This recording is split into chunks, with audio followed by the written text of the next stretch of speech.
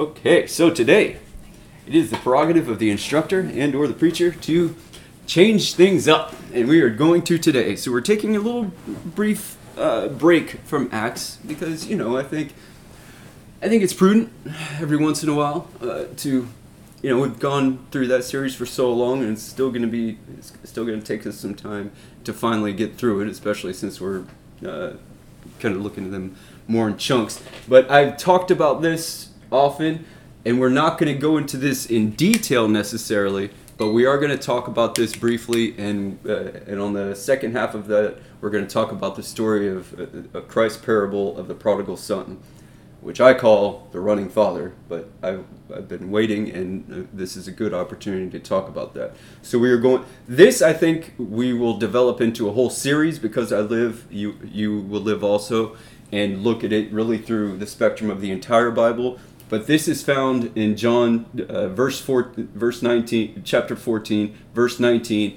kind of on the end, at the end of verse 14. So we're going to look at chapter 14 fairly briefly, so that we can kind of see the context of this just in chapter 14, and then in the series we'll look at it more globally, contextually in the entire Bible. But so let's go ahead and open to chapter 14. And basically the main headings I have for this is, one thing I want to say just at the outset: because I live, you will live also. Just the comparison between Adam and Christ. Remember, Adam was the first man, and then Christ is kind of the second Adam. So in God giving life to Adam, we have life in him. We have existence. The image of God, born in Adam and Eve. We live, we exist because of Adam. But ultimately, our eternal life is given by Christ. So through the one man, we have existence. Through the second Adam, we have abundant life eternally. And from the first Adam who died, we die. However, because the second Adam, we live. See the comparison? With that which our first Adam could not do and caused our fall and caused our sin, has been lifted and taken on the cross in Christ, and now we have life through him. His life, so we have life because of his life, and we have life because of his death, and ultimately his resurrection and his ascending to the right hand of God. But so that's one comparison of Adam and Eve. Also, this is obviously a causal, this is a cause and effect situation. Christ is the cause. Ultimately, God is the cause. We will see this whole chapter is very Trinitarian. But because he lives, we will live also. He living is the cause. We are the effect. Our life, our eternal life in him is the effect. And we're going to see the beautiful way this is shown in chapter 14. Okay, so let's go to the first portion we have is verse 2, kind of the second half, and verse 3. So, I go to prepare a place for you. And if I go and prepare a place for you, I will come again and receive you to myself, that where I am, there you may be also. Yeah, I have it. Yeah, okay. So, this is part of the cause and effect. He goes to prepare a place for you. First, he starts by saying, in my Father's house are many mansions, really different places. We looked at this before, but what he's saying is kind of another dual image, right? One is he goes to prepare a place, a location for us in heaven. The other, really, because what he talks about is the Father and Christ dwelling in us, making us their dwelling, and also them, the Father and the Son, God, being our dwelling place. So really the house that he's talking about is in God. He goes to prepare a place for us to dwell in his presence, but really into the glory of God. He goes to prepare a place, and if I go to prepare a place, first of all, when he says, in my Father's house are many mansions, he says, if it were not so, I would have told you. That's because he's the Son of God and he's incapable of lying. But ultimately, I would have told you, if this was not the truth, I would have told you this is not the way. But no, this is the way. I go to prepare a place for you. This is not in vain. I must go. Remember, he tells Philip, it's good that I go away. I must go, and the reason I must go, I go to prepare a place for you. Really, ultimately, the Spirit will come and lift you to the presence of God. Also, the Spirit will dwell in you. It's a two-way relationship where God dwells in us and we dwell in God because we are one. Remember, we talked about the marriage situation, and that's what it is. We are one. We are one. We're not just we're not just united to Christ. We are one in Christ. Okay. Oh, I don't know what happened there. Okay. Let's go. Oh, yeah. The next one we have. This talks about the exclusivity. So verse 6, I am the way, the truth, and the life. No one comes to the Father except through me. So this, again, goes to, into his exclusivity. That Christ is the way. This talks about, so he is the only way. He is the narrow path. Remember, he says, narrow is the way to heaven, to eternal life. Wide is the path that leads to destruction. He is that narrow path. He is the only way, the exclusive way that we go to the Father, that we have access to God. Our problem with God is a broken relationship, which we'll see later, especially in the parable of the prodigal son. But it is a broken relationship. In sin, we have broken our relationship to God. Okay, and we suppress that knowledge until, by God's grace, he comes running us down like the hound of heaven he is, and saves us. He comes to us, we don't go to him. But, so, he is the way in that way. He is the truth as it relates to, remember, even in the fall, when the serpent came to tempt Eve, he says, hath God really said? Ultimately, every sin starts with that question. Every temptation starts with that question, hath God really said? Has God really said? And is what he says true? Number one, is this even really what he said? And number two, can you trust him? That's where the fall happened. He is the absolute truth. This is a really brief, but this is one way, this is how we're going to show. And that he is life. So just as God breathed life into man out of the dust, now God, Christ, through the Spirit. Remember, Spirit can also mean breath, can also mean wind, can also mean air. Now through Christ, the Spirit is giving us life. He fills us with his Spirit, and he is the abundant life. He is the life. Again, we think of life like this. This is existence. This is temporal. He is not. His life is not temporal. It's not fleeting, and it's not pathetic either. It's grand. It's full life. He is the full way, the only way, and the fullness of that path, though it's narrow, it's full of abundance and blessings, some trials and tribulations, but for our good along that narrow path. He is the ultimate truth. We talked about we went through that whole series of truth. He is truth incarnate. He is truth made in the flesh. And he is life in the flesh. But through him, we have abundant life, especially with the Spirit breathing into us. Okay. Next one. So, again, chapter 14, verses 15 through 18. If you love me, keep my commandments, and I will pray the Father. This is where we start the Trinity. The heading of this is the Trinity. And I will pray the Father, and he will give you another helper, that he may abide with you forever.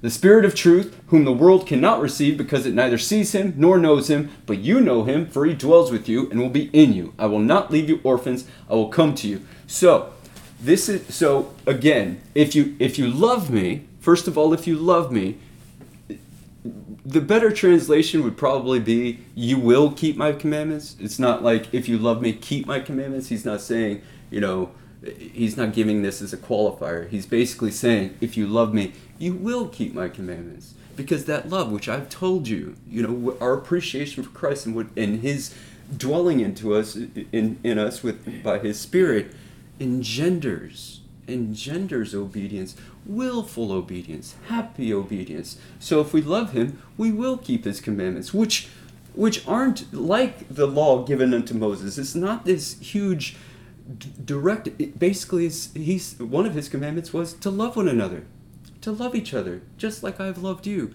And in so doing, the world will know that you are my disciples, because you love one another. So that's one of his commandments. But his ultimate command is believe in me. And if you can't believe in me, he even tells them, believe in the works, for the sake of the works that I do. Because the works that I do bears testimony that I am Christ, and I am here to save. God has sent his Son to suffer and to save. But, so, if you love me, if you truly love me, if you were my disciple, you will keep my commandments because I am in you. Okay. And I will pray the Father. Here's where we start the Trinity. See? So if you love me, and you will keep my commandments, and I, the Son of God, will pray the Father, and he will give you another helper. This is Paraclete, but also let us see the parallel with Adam and Eve. Remember when God had said that it's not good that man should be alone. I will make him a helper comparable to him. Remember? And then he brought in all those animals. And there was no helper comparable to him. This helper is incomparable. He sends the ultimate helper. Not, again, the incomparable helper. The Spirit. This is Paraclete. So the Spirit comes to indwell us, to be one with us, and to come alongside us, to give us the power, to give us his glory, to give us his presence, to give us his truth, that he may abide with you forever. So when Christ ascends to the Father, remember that day of Pentecost, when he sends the Spirit. When the Spirit dwells, when you are saved, when God hunts you down and saves you, you are filled with the Spirit.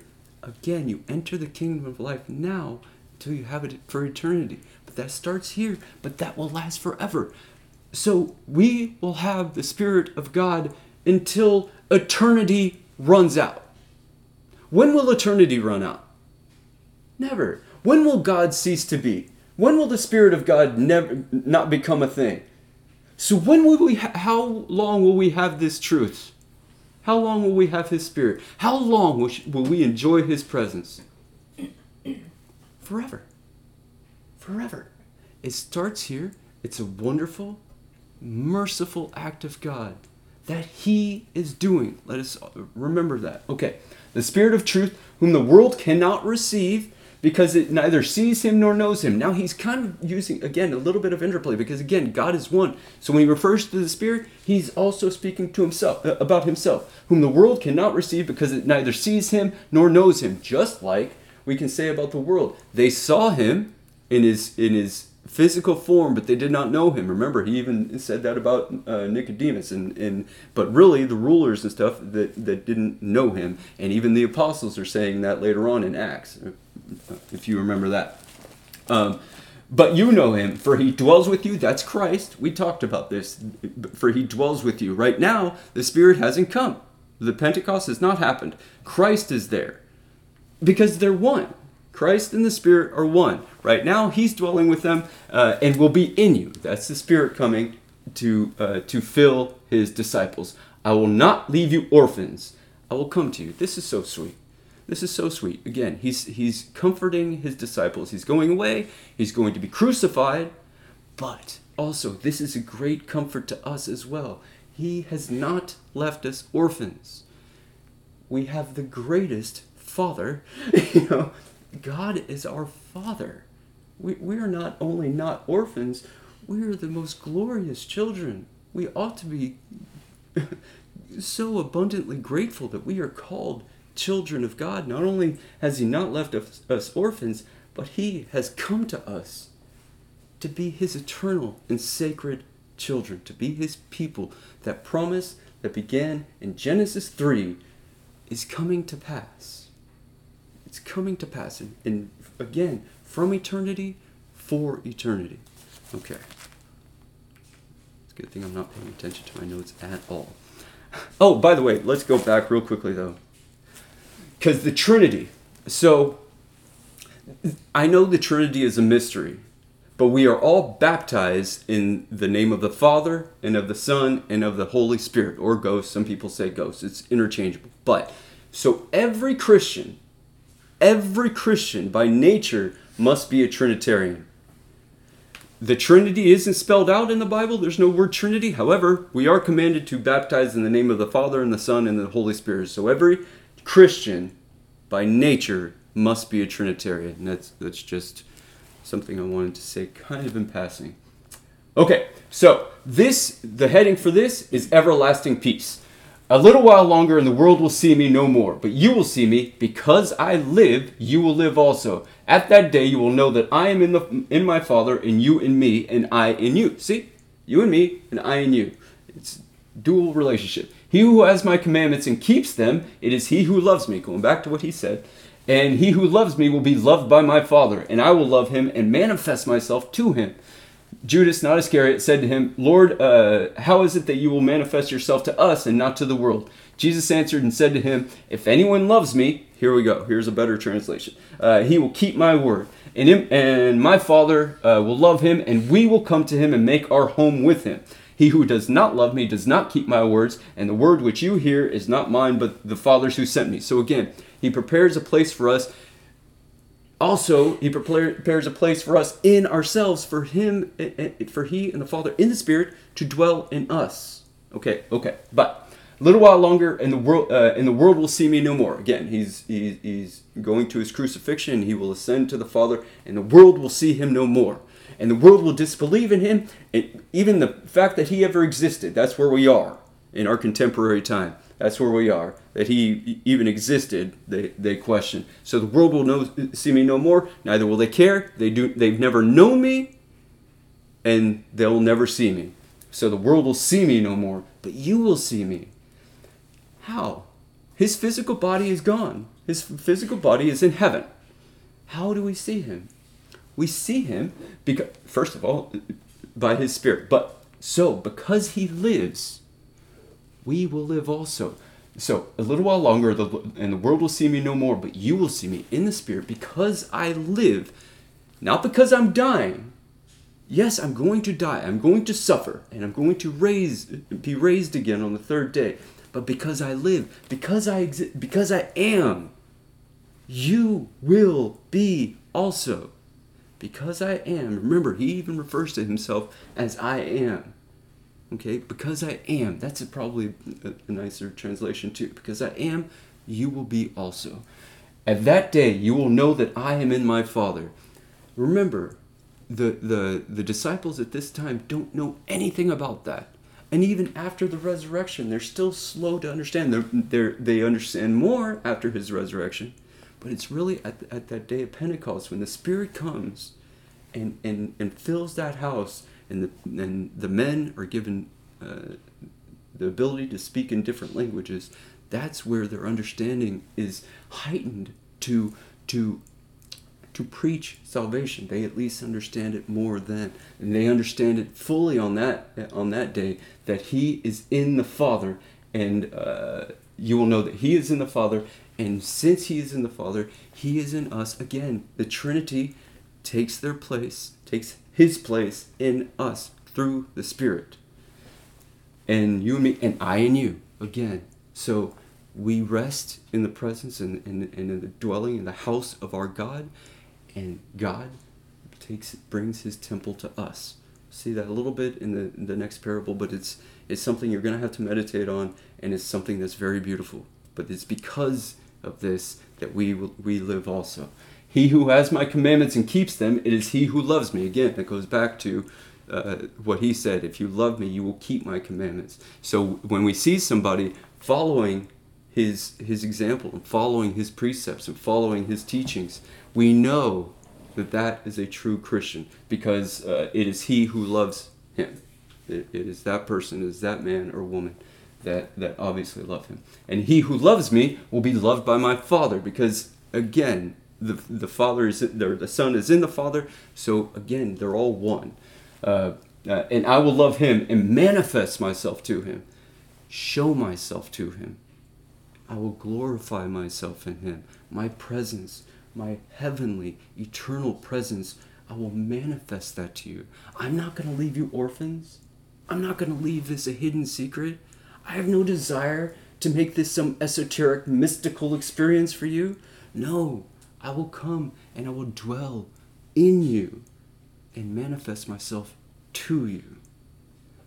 Everything that he is, all of the blessings, all of the fullness of Christ is ours to be had. Again, can you imagine, I have something of great worth and I just keep it to myself? I couldn't imagine doing that. Especially that which we're supposed to share. My wife, Sarah, and I are supposed to share this grand, priceless thing, and I just keep it to myself. Our Christ is not that way. All of his fullness is ours to be had for the asking. He's more than pleased. That's what he wants, and manifest myself to him. Either way, I'm going to do this.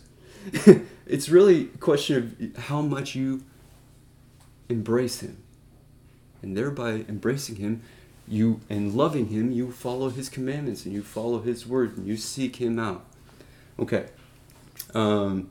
Judas asked, Lord, how is it that you will manifest yourself and not to the world? If anyone loves me, he will keep. So again, the world cannot know him because they don't love him. They don't love him, and so they don't know him. They don't see him. They think the whole thing is ridiculous.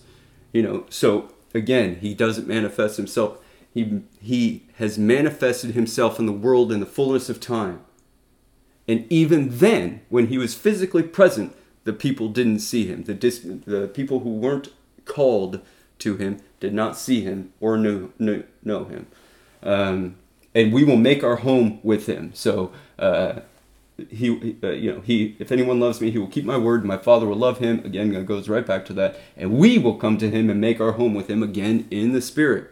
This is a gracious thing. This is a wonderful thing. God didn't just leave his word for us to read about him and to learn about him, and that's it. He didn't just, throw this down from heaven and say, okay, good luck. Hopefully we'll see you on the other side. No. He gives us his holy word to also grow in his presence. He makes his home with us. He makes our home in him. It's a wonderful, beautiful, tremendously gracious act of God that we don't deserve. We don't deserve, but he desires. He desires his beloved. Okay. Now the second half. Again, this parable is better called the running father. I love this parable. And again, though, we're going to see it and consider it fairly briefly until we come across it again. But this is found in Luke chapter 15.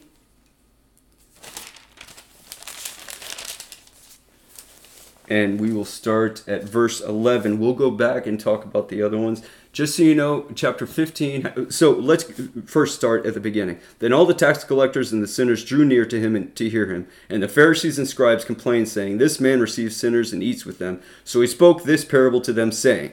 So he ends up saying 3 parables. And Luke records it as one parable because it's one kind of constant. There's 3 different parables saying the same thing. All 3 of these parables have to do with finding something that was lost or someone that was lost. All 3 of them. But real quickly, just to start this up. So back then, the Qumrans would be completely ascetic. There were a sect of Jews who would be completely separate from the world and isolated in that respect. The Pharisees and the Sadducees thought that we should be isolated from sinners and tax collectors. Basically, if we accompany them, if we join in the company of them and eat with them and everything, then we are basically endorsing their sin. That's what they believe. Okay, so that's just important to recognize at the outset before we go on and go into this parable, and we'll see that throughout this parable. But let's go ahead and go to verse 11. Then he said, A certain man had 2 sons, and the younger of them said to his father, Father, give me the portion of goods that falls to me. So he divided to them his livelihood. And not many days after, the younger son gathered all together, journeyed to a far country, and there wasted his possessions with prodigal living. And when he had spent all, there arose a severe famine in that land, and he began to be in want. Then he went and joined himself to a citizen of that country, and he sent him into his fields to feed swine. And he would gladly have filled his stomach with the pods that the swine ate, and no one gave him anything. But when he came to himself, he said, "How many of my father's hired servants have bread enough and to spare, and I perish with hunger? I will arise and go to my father, and will say to him, Father, I have sinned against heaven and before you, and I am no longer worthy to be called your son. Make me like one of your hired servants." And he arose and came to his father, but when he was still a great way off, his father saw him and had compassion, and ran and fell on his neck and kissed him. And the son said to him, "Father, I have sinned against heaven and in your sight, and am no longer worthy to be called your son." But the father said to his servants, "Bring out the best robe and put it on him, and put a ring on his hand and sandals on his feet. And bring the fatted calf here and kill it, and let us eat and be merry. For this my son was dead and is alive again. He was lost and is found." And they began to be merry. Now his older son was in the field, and as he came and drew near to the house, he heard music and dancing. So he called one of the servants and asked what these things meant. And he said to him, "Your brother has come, and because he has received him safe and sound, your father has killed the fatted calf." But he was angry and would not go in. Therefore his father came out and pleaded with him. So he answered and said to his father, "Lo, these many years I have been serving you. I had never transgressed your commandment at any time, and yet you never gave me a young goat, that I might make merry with my friends. But as soon as this son of yours came, who has devoured your livelihood with harlots, you killed the fatted calf for him." And he said to him, "Son, you are always with me, and all that I have is yours. It was right that we should make merry and be glad. For your brother was dead and is alive again. He was lost and is found." All right, let me change it to here because that's going to be hard for me to follow here. Okay. So, certain man had 2 sons. And the younger of them said to his father, "Father, give me the portion of goods that falls to me." We need to understand, give a little bit of cultural background.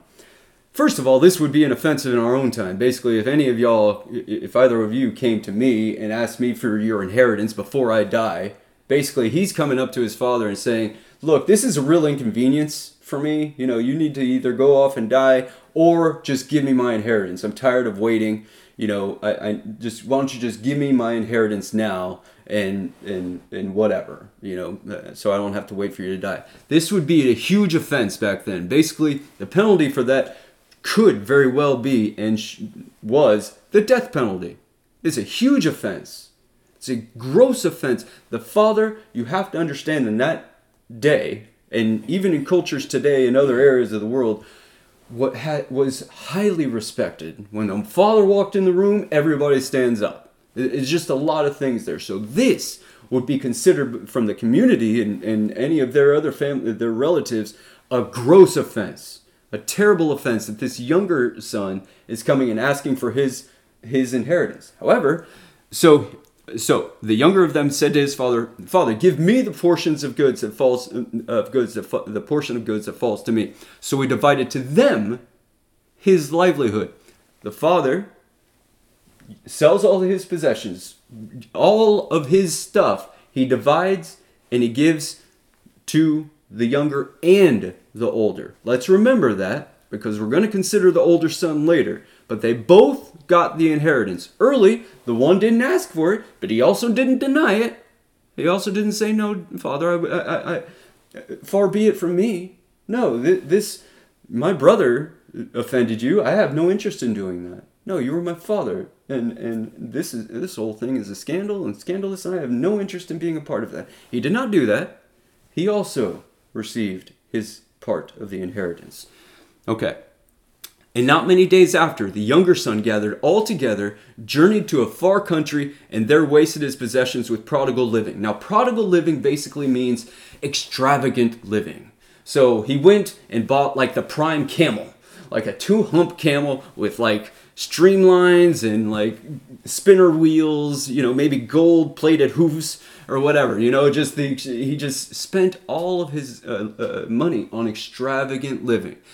That's important because later the older brother accuses him of spending it on harlotry, on basically prostitution. There's nothing in here that says that. And we'll get to that later, but there's nothing in here that says that. He basically just went and wasted it all. He didn't earn it. He didn't earn it, and he has no regard for his father at this point.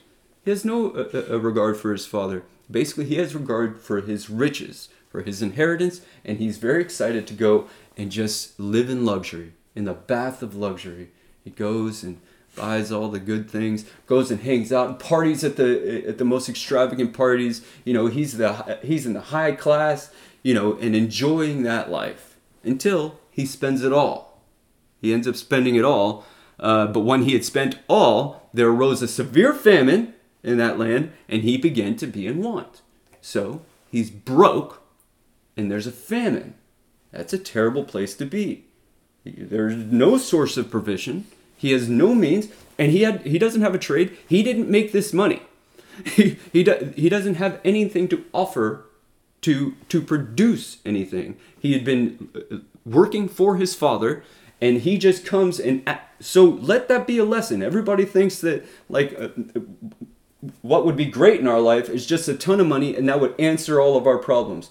No, sometimes that creates problems. That created a problem for him.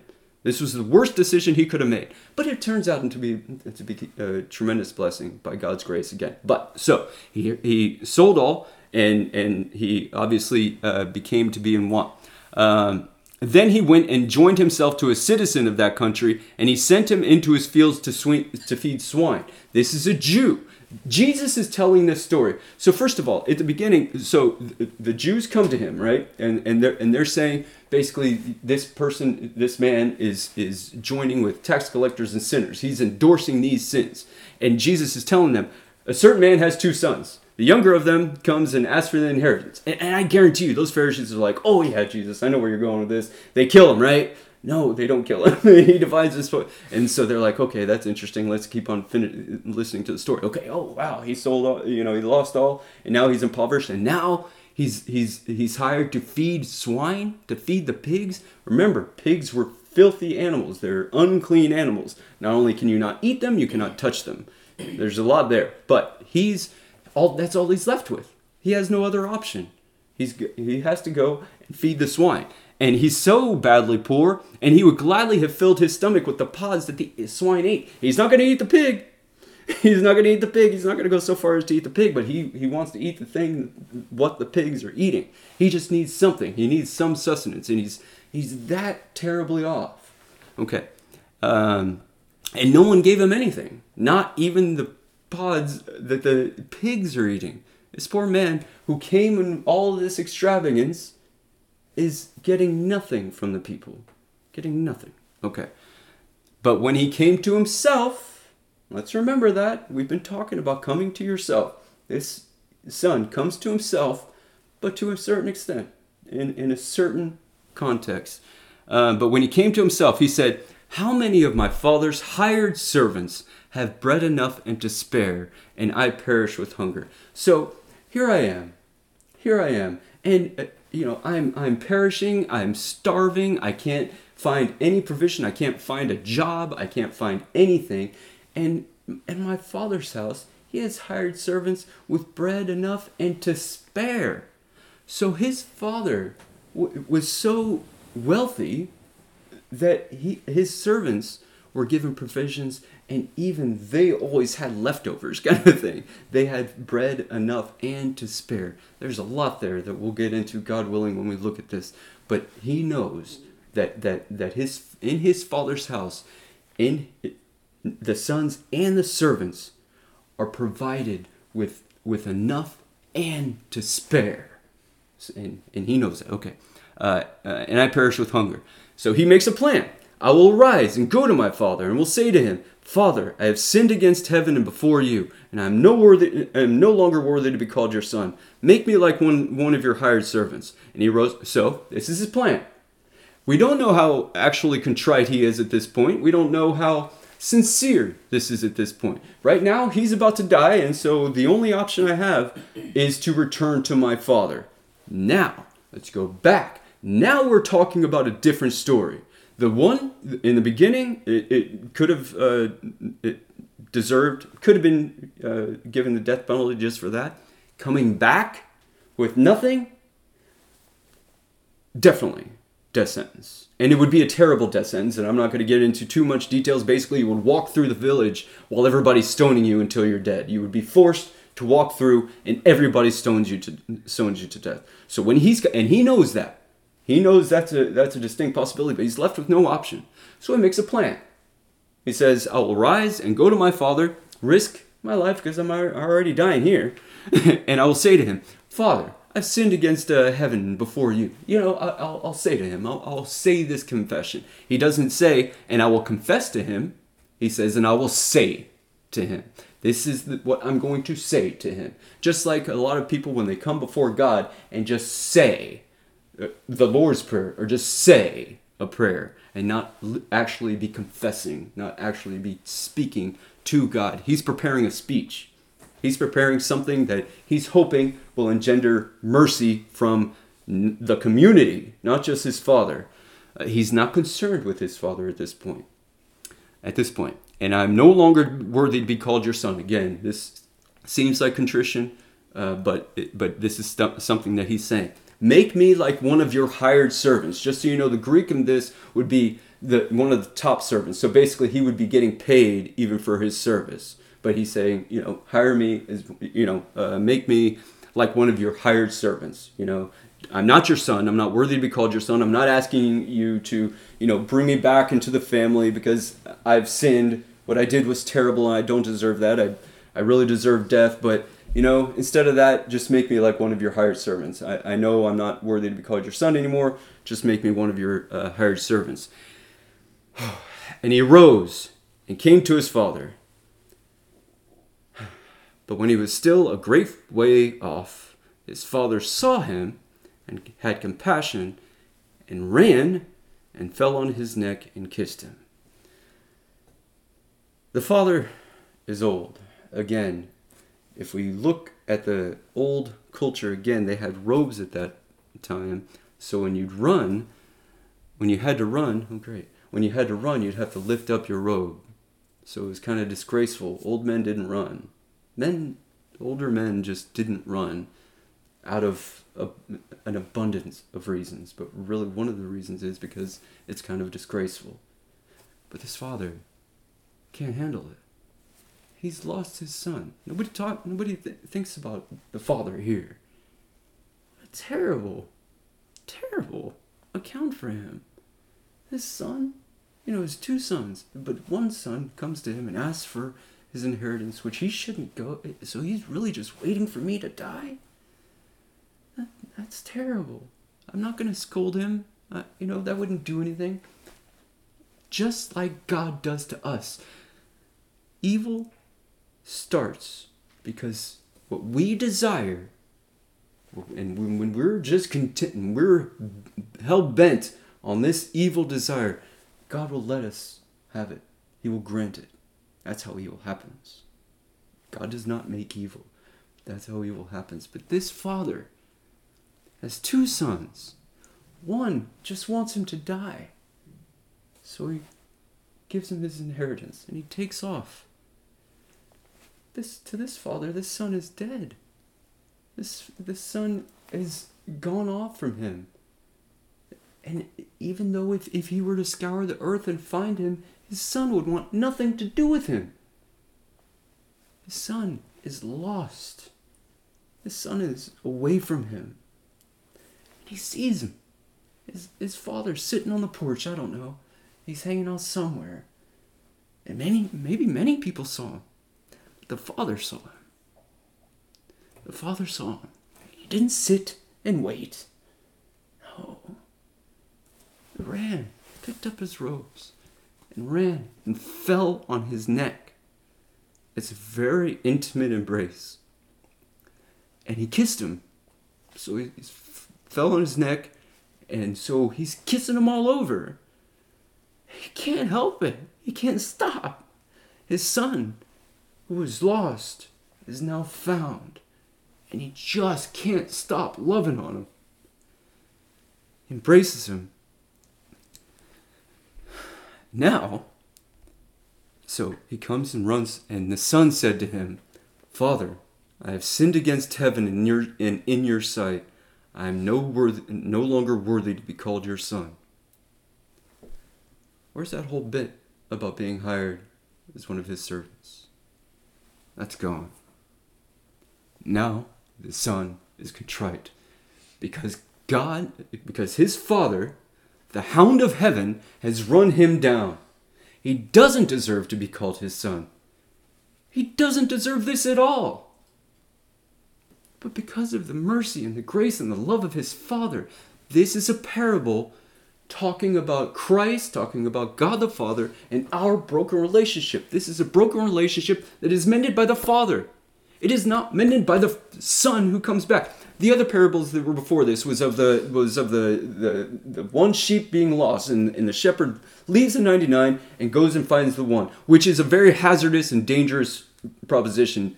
Sheep are idiots. Sheep are really stupid, and especially when they're lost, they just wander around, and then they just kind of sit somewhere, and they make this pathetic bleating sound until they're found. But there's a lot of danger in going and searching for the sheep. But he goes and he finds the sheep, and he throws them on the shoulder and carries them back, and brings the community together and says, "Rejoice with me. I found the one sheep that was lost." And then the next parable is about a woman losing a coin, and she sweeps her entire house, and she had 10 coins, and she lost the one. It's just a minor parable. Anyway, and she sweeps her whole house, and she finds it, and she tells everybody, "Rejoice, for I found the coin." Everybody talks about this parable as some glorifying deal about the prodigal son. He came to himself, and since he came to himself, he came and sought his father's repentance. What is the reason for the rejoicing in all three of these parables? Was it that the lost sheep? Did all the sheep come around the lost sheep and said, "Oh wow, how brilliant of you, how good of you to come back into the fold"? And then the other coins did everybody come around the one coin that was lost and said, good job being found, way to go you"? And did everybody come to the son and say, "Way to go, good for you to come back, you're starving"? No. It is the shepherd who went and found the sheep. It is the woman who swept her house to find the coin. And it is his father who is running out to him because his son who was lost is now found, and he has him.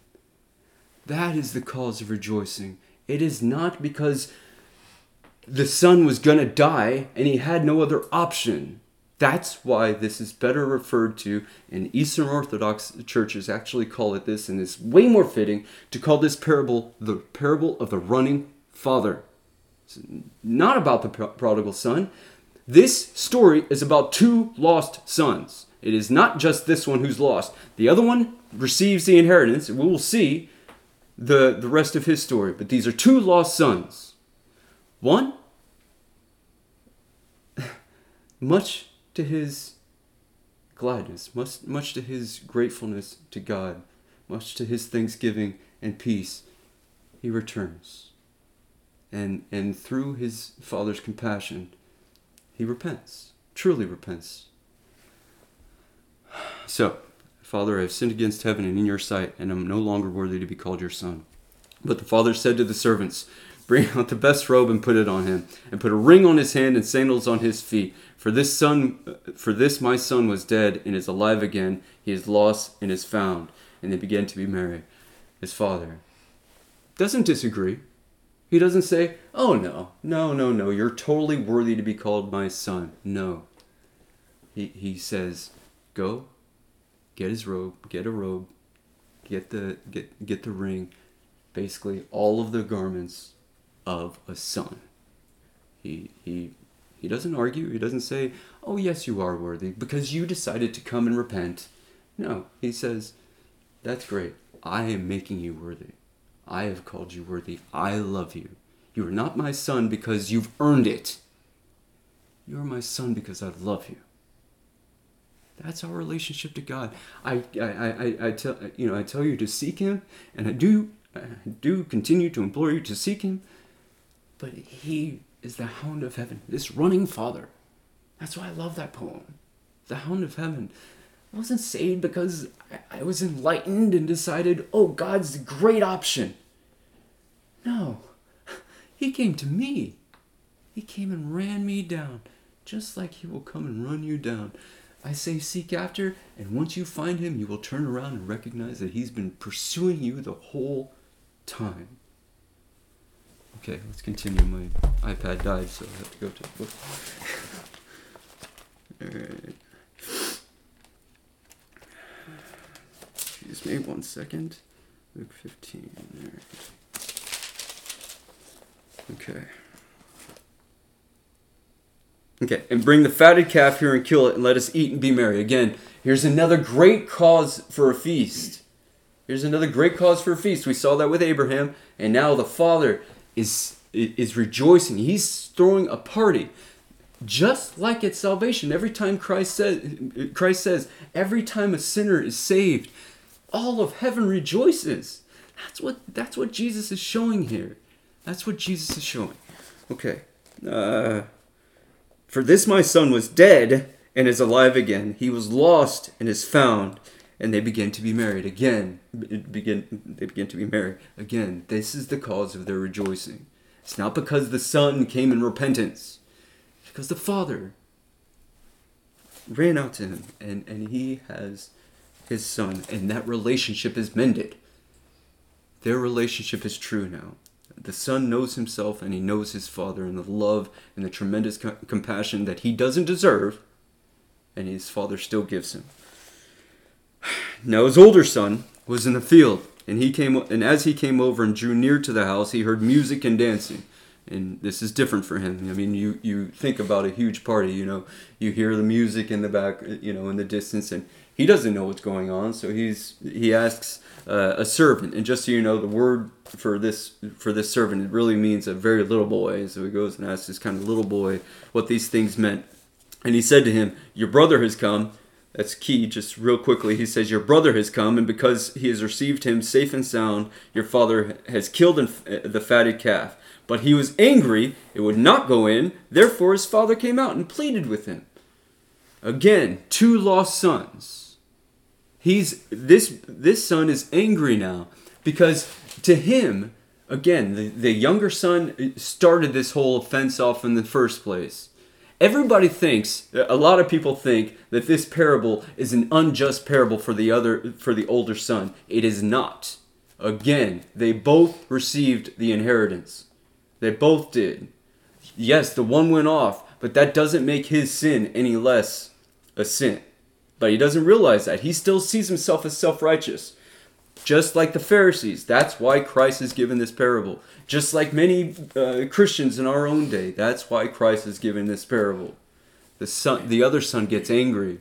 Well, let's continue. So his father came out and pleaded with him. So he answered and said to his father, "Lo, these many years I have been serving you. I have never transgressed your commandment at any time." Isn't true. He took the inheritance. And yet you never gave me a young goat. Isn't true. He received the entire inheritance, that I might make merry with my friends. First of all, but as soon as this son of yours came, who has devoured your livelihood with harlots, you killed the fatted calf for him. First of all, but as soon as this son of yours came, he's not even calling him his brother. The servant says, "Your brother is returned." He has no love for his brother, and apparently little love for his father. He's serving him as a slave, just like nominal Christians do, just like the scribes and Pharisees, or the Pharisees and Sadducees and the scribes of Christ's time. Just worship a name and seek to perform their own righteousness, and that's where this son was. He just thought since he was still since when his father said and commanded him to go out into the field, that he would go out into the field, that he's a faithful son.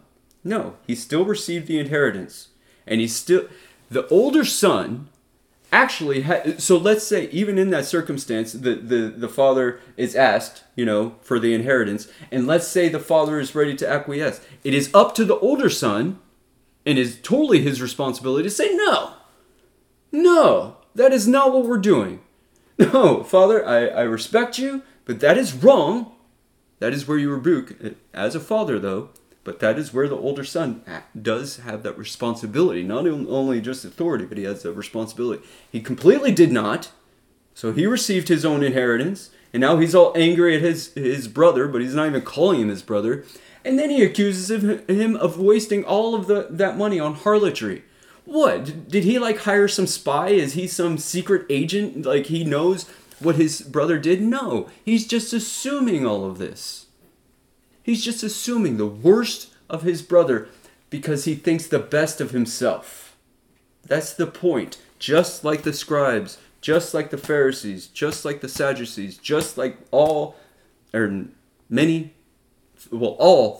men and women do and have throughout time. That's how this older brother is.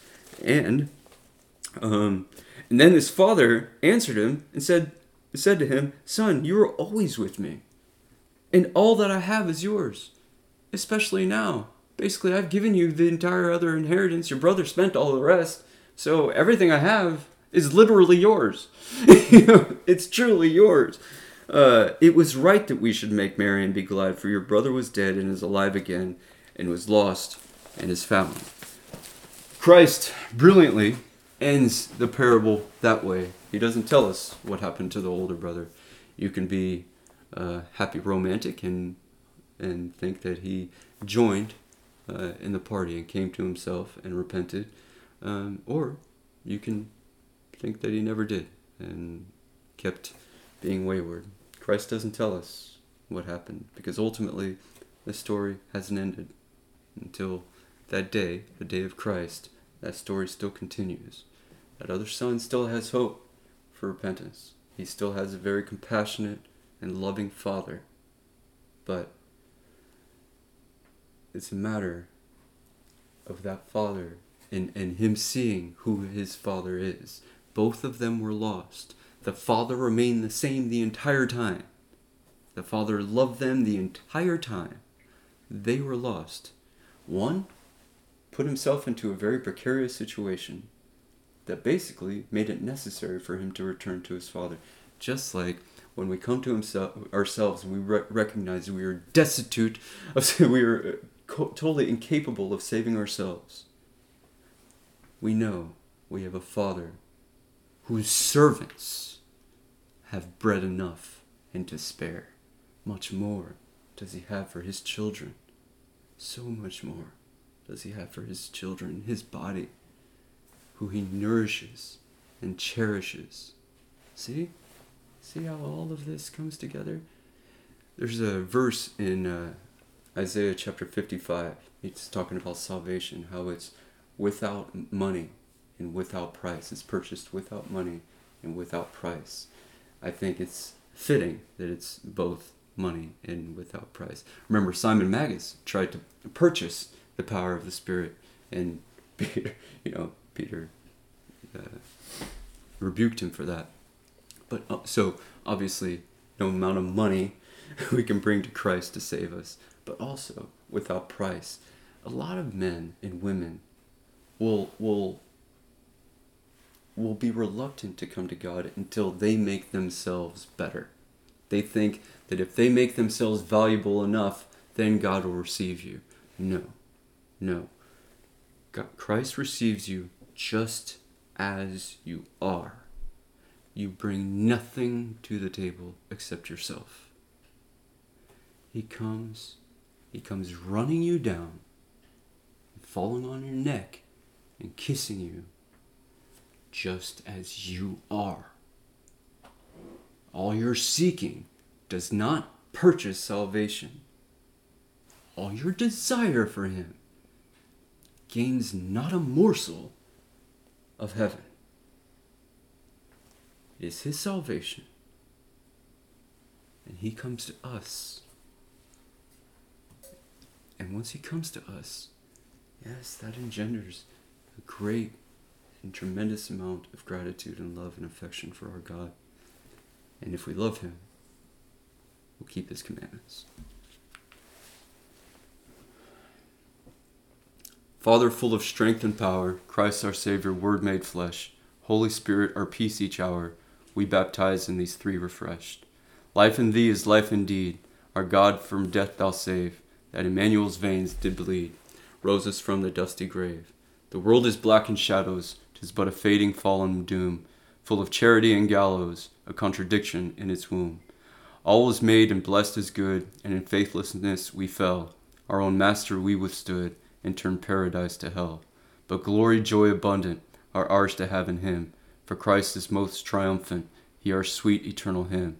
In all his vast and plenteous gifts, his bride he gladly gives, and all of this ever consists in that we live because he lives. Let's pray.